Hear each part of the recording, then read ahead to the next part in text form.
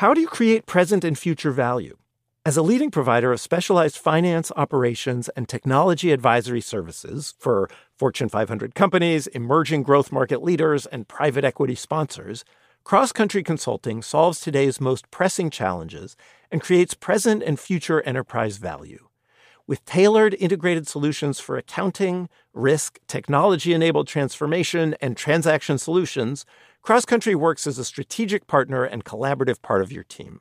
The future-ready business, insight, and within reach. Go to crosscountry-consulting.com to learn more. Whether it's her first Mother's Day or her 40th, she deserves more. Shop tons of stunning on-trend jewelry for every budget at Diamonds Direct. Diamond fashion jewelry, beautiful birthstones, everyday pearls starting at just $200. Commemorate the real loves of her life with a gorgeous pendant featuring the birthstone of the one who made her mom. This Mother's Day, Diamonds Direct has everything you need to say thank you. Diamonds Direct. Your love, our passion. Online at diamondsdirect.com. Right here, right now. Find your beautiful new floor at Right Rug Flooring. Choose from thousands of in-stock styles, ready for next day installation, and all backed by the right price guarantee. Visit rightrug.com. That's RITERUG.com today to schedule a free in-home estimate or to find a location near you. 24-month financing is available with approved credit. For 90 years, we've been right here, right now. Right Rug Flooring.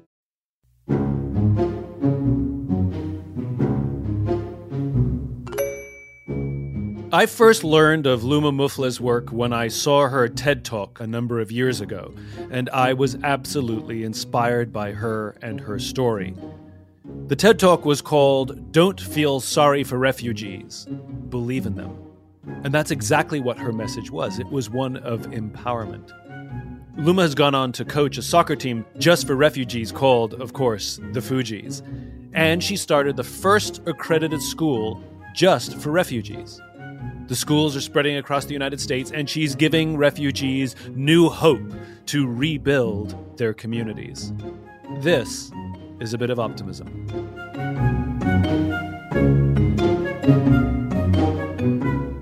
Luma, thanks so much for taking the time. I first learned about you and your work from your TED Talk, like so many, and I was brought to tears and inspired by your work. You know, I'm a sucker for people who devote their lives to the service of others. You could have just focused on yourself. You made a life for yourself here. You figured things out for yourself here. What made you turn around and want to give back to the kids? I mean, I think it was timing. Like I had been focusing on myself. I had, right after college, tried to figure out what I wanted to do. I'd been waiting tables, clerked at a law firm, opened up my own cafe. I was like, I'm going to, live the American dream. And it wasn't working out. Like it just wasn't. And I think a lot had to do was because it wasn't what I wanted to do. And I accidentally made a wrong turn, saw some kids playing soccer in a parking lot. And it reminded me of home. Like I grew up in Jordan, and the minute you can start walking, you learn how to play soccer, and it's what I needed that day. I saw these kids outside. I wanted to play. I grabbed my soccer ball and jumped in. And I know for a lot of people, it's like kind of creepy. You're like, what is an adult person like jumping into a kid's game? But all over the world, that's how you make friends and how you build communities around that beautiful game. The boys I first met were from Afghanistan, Sudan, and Liberia. They were shocked when I could pronounce their names correctly. They're like, where are you from? And I was like, no, I was born in Jordan. I'm Muslim. Like, that's why I can say your Nurullah properly. And started making excuses to leave work early so I could play with them, and then got to know more about their lives. It's like we started a soccer team. I'd been coaching club soccer for a while. And after practice, some of the kids would be like, Coach, can you help us with our homework? Initially, I was dismissive. I was like, go get your parents or your sister to help you, not realizing that their parents were illiterate, not only in English, but in their own languages. And they kind of just exposed me to everything that was wrong, especially in the education system. Like I was helping a kid with his homework, and they would have grade level work, even though they'd only been in school 6 months, like total in their life. And so they're expected to do fractions and multiplications when they didn't even know the number order. I had some kids that were had Romeo and Juliet and couldn't read a picture book. And what was even more shocking was that they all got A's and B's. And I was like, how are you getting A's and B's if you can't read or write? And it shook me. So how were they getting A's and B's if they couldn't read and write? They didn't cause trouble in class. Teachers have too many kids. How do you teach a kid at the kindergarten level with a kid at the 8th grade level? Some teachers don't expect much from our community. The point is they weren't getting an education. And these are kids who had come to the United States under various stresses at various ages. Some of them may have had some education back home, but probably because they left war-torn countries or other stresses, education was the last thing on the priority list. Survival, I assume, was number one. Yeah, survival. First it's fleeing your country or getting to safety. And then once you get to safety, it's eating, right? Like you're not thinking about school. You're thinking about how can my family eat? So you played soccer with these kids. You start is it a team or a league? So I start a team. The Fugees, right? Fugees, yeah. A take on refugees. Yeah, it's like, let's reclaim the word. And you start with one team. Siblings want to join. We end up being 3 teams and then 4 teams. And then after school tutoring. So it was like a backward design. And then summer programming, and then realizing that this was a Band-Aid. Like, yeah, we felt good when we went out and played games, but the reality did not change. Our kids still lived in poverty. That cycle was not going to be broken. The majority of their day they spent in an environment where they were not set up for success.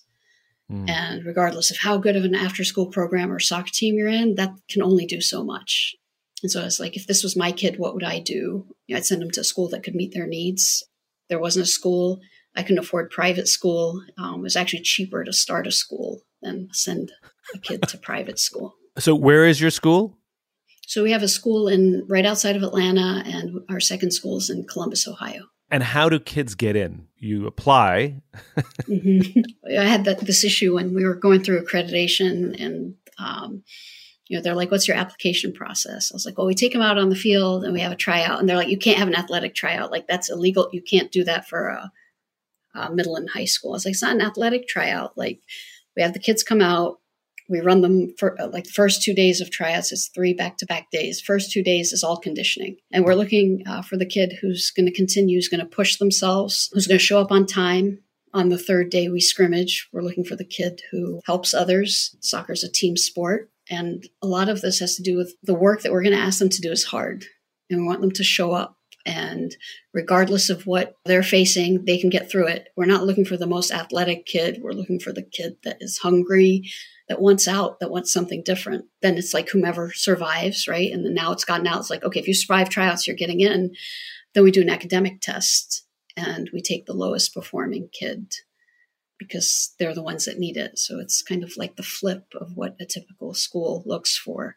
So how many kids do you have in each school? We have almost 200 in Georgia and about 80 in Columbus. Amazing. And how long have the schools been going? Columbus for 3 years, Atlanta for 14. You've built a remarkable culture in these schools because you're looking for grit, you're looking for accountability, you're looking for teamwork. It reminds me a little bit of a story I heard about the Navy SEALs, and I've shared this story before. A former Navy SEAL was asked, what kind of person makes it into the SEALs? And he said, I can't tell you who makes it in, but I can tell you who doesn't make it in. He says, the star college athlete who's never really been tested to the core of his being, none of those guys make it in. He said, the preening leader who likes to delegate everything, none of those guys make it in. He says, the ones who show up with bulging muscles and tattoos to prove how tough they are, none of those guys make it in. He says, some of the guys who make it into the SEALs are skinny and scrawny, and you'll see them shivering out of fear. But what they all have in common is when they're emotionally exhausted, when they're physically exhausted, when they have nothing left to give, they are able to dig down deep inside themselves some way, somehow, to find the energy to help the guy next to them. Those are the guys you want on your team, right? And so what I think is magical is you're creating a school how the world should operate. It's not just about personal ambition, but it's how do we get through this, not how I get through this. It's how do we get A's, not how do I get an A. Have you ever watched The Great British Baking Show? Yeah. I love that show. Why do you love it? I love it because it's what competition should look like. Like, they're all competing. It is a competition. There is a winner, and yet they root for each other. They help each other. Some of them are unabashed about their ambition. I would like to win, they say. Yeah. And yet still, you see them help each other. And that's kind of how it should be, which is the ability to help each other succeed in the same competition doesn't preclude us from advancing and winning ourselves. And so why not help? You can still do well if you help others. And we've drifted so far away from that, Yeah, I find it ironic. This country is basically a country of immigrants. Almost everyone here, except for Native Americans, came here looking for opportunity or running away from something awful. That we seem to have moved away from that immigrant mentality, that we're all in this together, that it takes a group of us, a community to look out for each other and try and build each other up and grow as individuals and as a group. And it's kind of ironic that it's taking a group of refugees to remind us of where we came from and show us how we should be living. Yeah. I mean, it's ironic in so many ways, right? But I think what we show is like the best of America and the best of the East. How do those two come together? Like individualistic and community practices. Like it's just like you said, if you help someone else, doesn't mean you're going to get less, right? Or you're not going to benefit, right? But I just feel like recently it's like, well, if someone gets something, then I'm not getting it. It's like, nope, we've got enough for everyone, and you're always going to be learning. Just like you always learn from losing and competing against teams who are better than you. It doesn't mean you haven't won. It means there's more things to work on and other ways to look at it, right? Like life is a kind of competition where multiple people can win simultaneously. Just because you win doesn't mean somebody has to lose. So now I'm really interested in the graduates you're producing. What did your school prepare them for? Did some of them go to college? I'm so curious the kinds of lives that they're living. Some of them went to college. Some of them have finished college. Some of them went to community college. Some of them went right to work. When we ask kids, hey, what is it that you want to do? After you push a little bit, we'll usually get the typical answer, I want to be a doctor, lawyer, engineer. And you just keep asking, like, what is it that you want? And they'll say, well, I just want to take care of my mom. And it's like, all right, that's one we can take care of, right? So let's find things that you are good at, things that you love doing. And so that's why we don't have one portrait of a graduate, right? Can you tell me a story of a specific student whose experience perfectly captures what you're trying to do? I think there's two. So the first one is one of my Somali players, graduated high school, ended up doing an aviation mechanics program in Middle Georgia. He loved working with his hands. He loved fixing things. He didn't want to sit in a classroom all day. So that was like a perfect match for him. He has two brothers who are deaf and felt he needed to take care of everyone. And after he finished his program, he started being a valet at one of the Atlanta restaurants to support his family. His dad had been diagnosed with cancer. He needed to earn money to pay the bills and support and make sure his younger siblings were in school. And then had a breakdown and wanted to figure out how to practice what he had studied. And we figured out a way to pay for his tests that he had to take. And he ended up getting a job with American Airlines.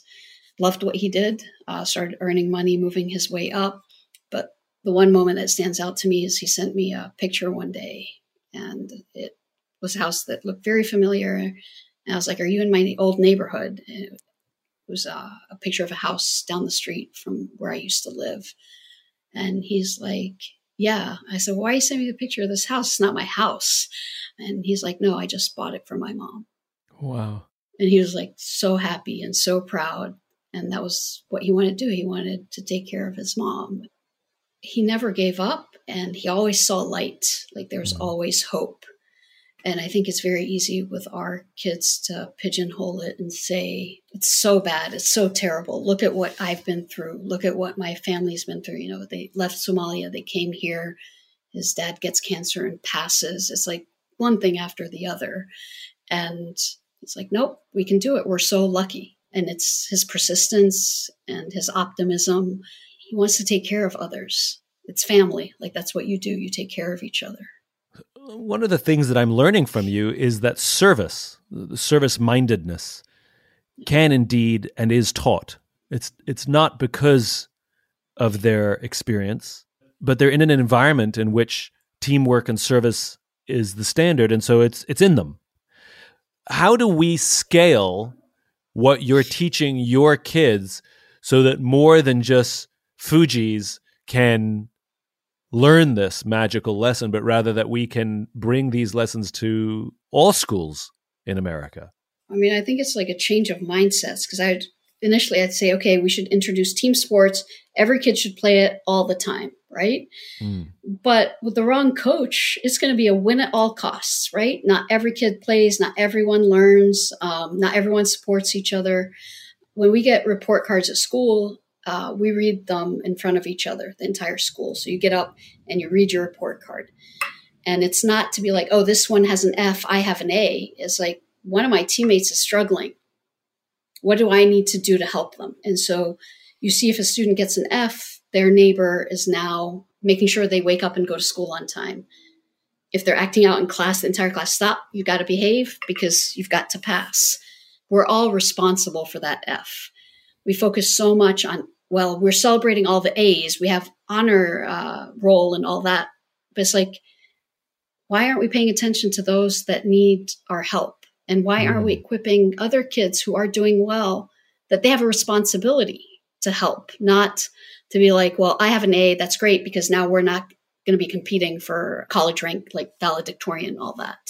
So every kid is responsible to read their report card out to the entire school. And I know what so many people are thinking as they hear that, which is how humiliating for the ones who don't do well. I would never want my kid to do that because I wouldn't want them to be humiliated. I want to know the speech you give each time before the report cards are read out. Our team is only as strong as our weakest player. And our schools are only as strong as our weakest students. And if anyone in our community needs help, we help them. And if anyone is struggling, it is everyone's responsibility in this room. Because we all want to say, hey, I was responsible in helping that kid get that A, right? But you're also responsible for that kid getting that F. And that's every single person in that room, from the coaches to the teachers to their classmates to their friends in every grade. And they get up and they read it. And you feel like you've got, I mean, it's a community, but this entire team behind you.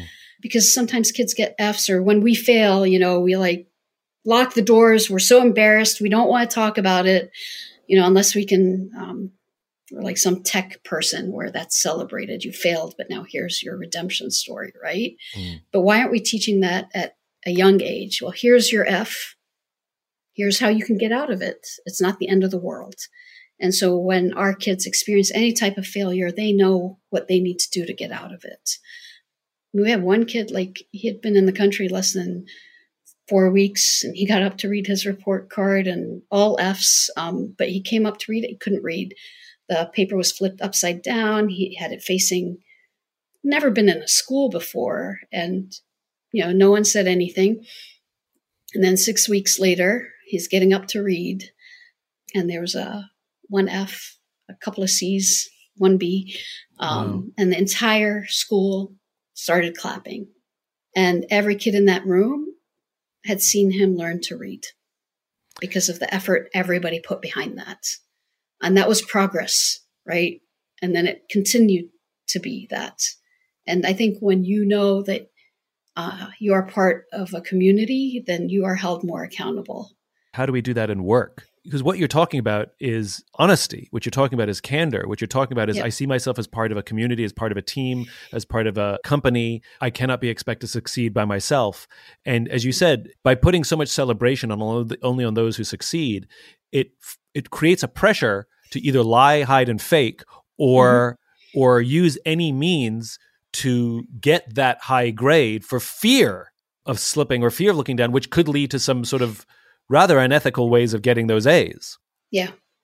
Kids who are constantly cheered and succeeded because they're straight A students all the time, and people say to them, oh, I knew you'd do well, you're so smart. I knew you'd do well, you're so smart. But later in life, a significant number of them actually don't overachieve because they're afraid of falling off the pedestal.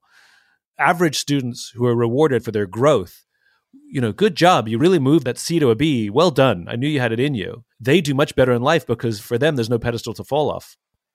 How do we create incentive programs at work that part of your incentive is helping someone, not just achieving yourself.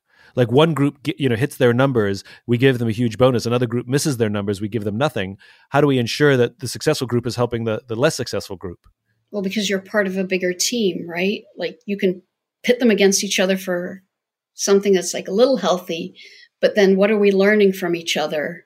And how are we making sure we have a well-rounded team that everybody has a role to play? I think you're highlighting something, which is life is not an individual sport. Life is a team sport. When we look at data of individual athletes versus team athletes, for example, Michael Phelps becomes the most medaled Olympian in history, which was his dream, after which, depression.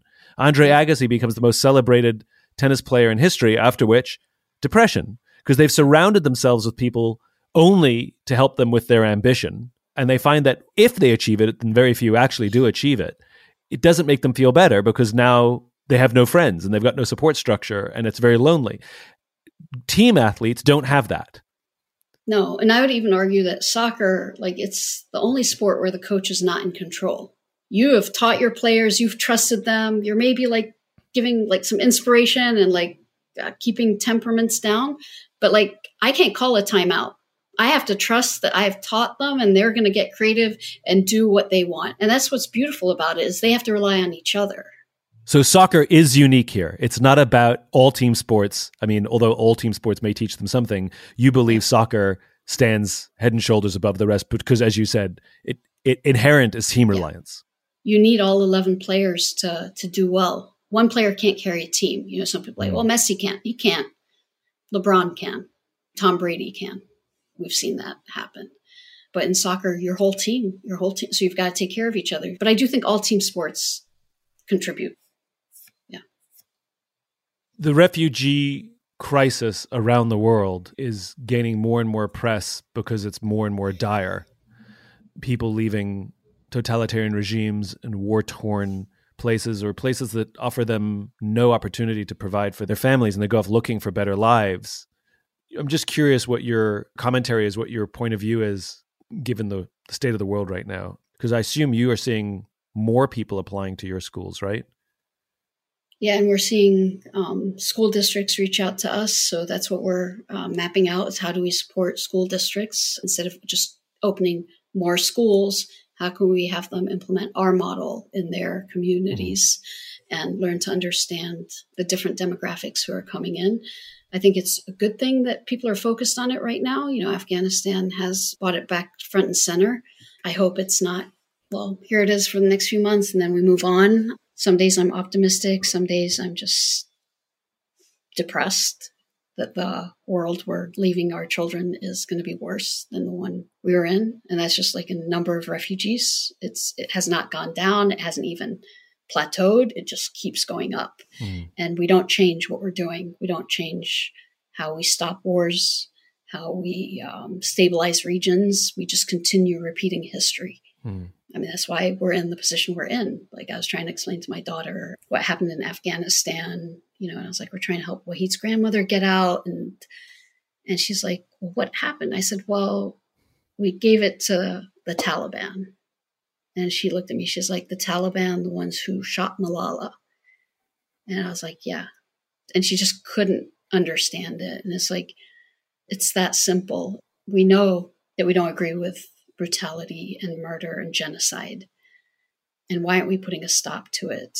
Why aren't we stabilizing countries so people never have to leave? It shouldn't be like, can we take more in? It's like, no, nobody wants to leave their home. That is not an experience I want anyone to ever have to do.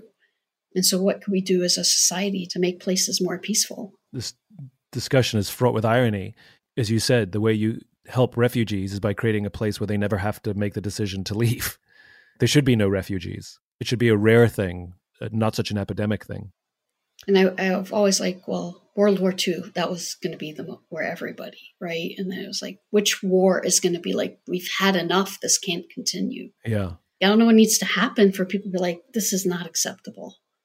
Do you have a mentor? Is there someone in particular who inspires you or you look to? I have like my grandmother's voice in my head all the time. She's passed, but like everything that she has done and the way she looked at life and people, and that's always there. Where was she from? Syria. So she left with her kids when the first civil war started back in the 60s. She took care of everyone, her family and her community. If anyone came to her door, Arab hospitality is known to be generous, but she actually lived it, never turned anyone away, and was always pushing. Like anytime I patted myself on the back, she's like, well, what's next? What are you going to do next? And I'm like, really? Like, and I think I have that. Like when we get together as our schools, like, what did we do well? I was like, all right, so what can we do better? And they're like, come on. I was like, I'm going to give you 5 minutes, right? We're going to celebrate it, but we can't get too comfortable. We can't get too complacent. What can we do better? And pushing people to try things differently, and what new ways can we reach kids and bring the material to life. Yeah. You are magic, I have to tell you. I love what you are doing, and I do believe that your model serves more than refugees. I believe it serves as a model for how we need to teach all children and what it means to be a better human being. We're team animals. We're built for team. Much more than we are built for individual. We're not that strong and not that smart by ourselves. But as groups, we're remarkable. But as you said, the team is only as strong as the weakest player. And so how do we build up our weak players? You've given me so many ideas about some of the things that we all can do at work or with our families, to share group accountability. It's really magical what you're doing. And I want you to be wildly successful because I think your model is really important. Thank you. And I hope it spreads. And I hope you help a lot of kids. Thank you.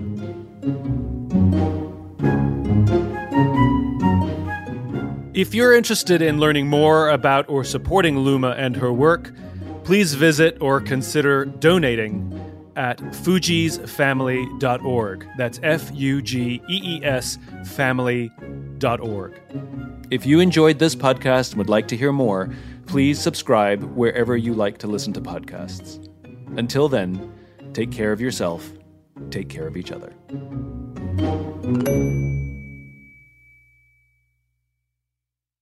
This show is sponsored by BetterHelp.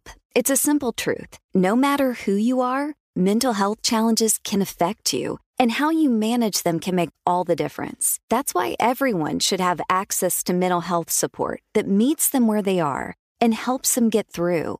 BetterHelp provides online therapy on your schedule. It's flexible, simple to use, and more affordable than in-person therapy. Connect with a licensed therapist selected just for you. Learn more at BetterHelp.com. That's BetterHelp.com. Right here, right now. Find your beautiful new floor at Right Rug Flooring. Choose from thousands of in-stock styles, ready for next day installation, and all backed by the right price guarantee. Visit rightrug.com. That's RITERUG.com today to schedule a free in-home estimate or to find a location near you. 24-month financing is available with approved credit. For 90 years, we've been right here, right now. Right Rug Flooring. Become a part of the fast-growing health and wellness industry with an education from Trinity School of Natural Health. Trinity graduates can empower their communities through natural health principles and techniques, whether they go into practice to guide others toward their wellness goals or open a store to sell their favorite health products. Trinity grads are equipped to change lives with 19 online programs and flexibility to fit your busy schedule, including the popular Certified Natural Health Professional. You can get the training that helps you turn your passion into a career. And here's the best part. You can earn the certification in less than a year. From herbology to naturopathy and health coaching, Trinity allows you to make a meaningful difference by helping others live healthier, happier lives. Don't wait any longer to pursue your passion for natural health. Enroll today at trinityschool.org. That's trinityschool.org.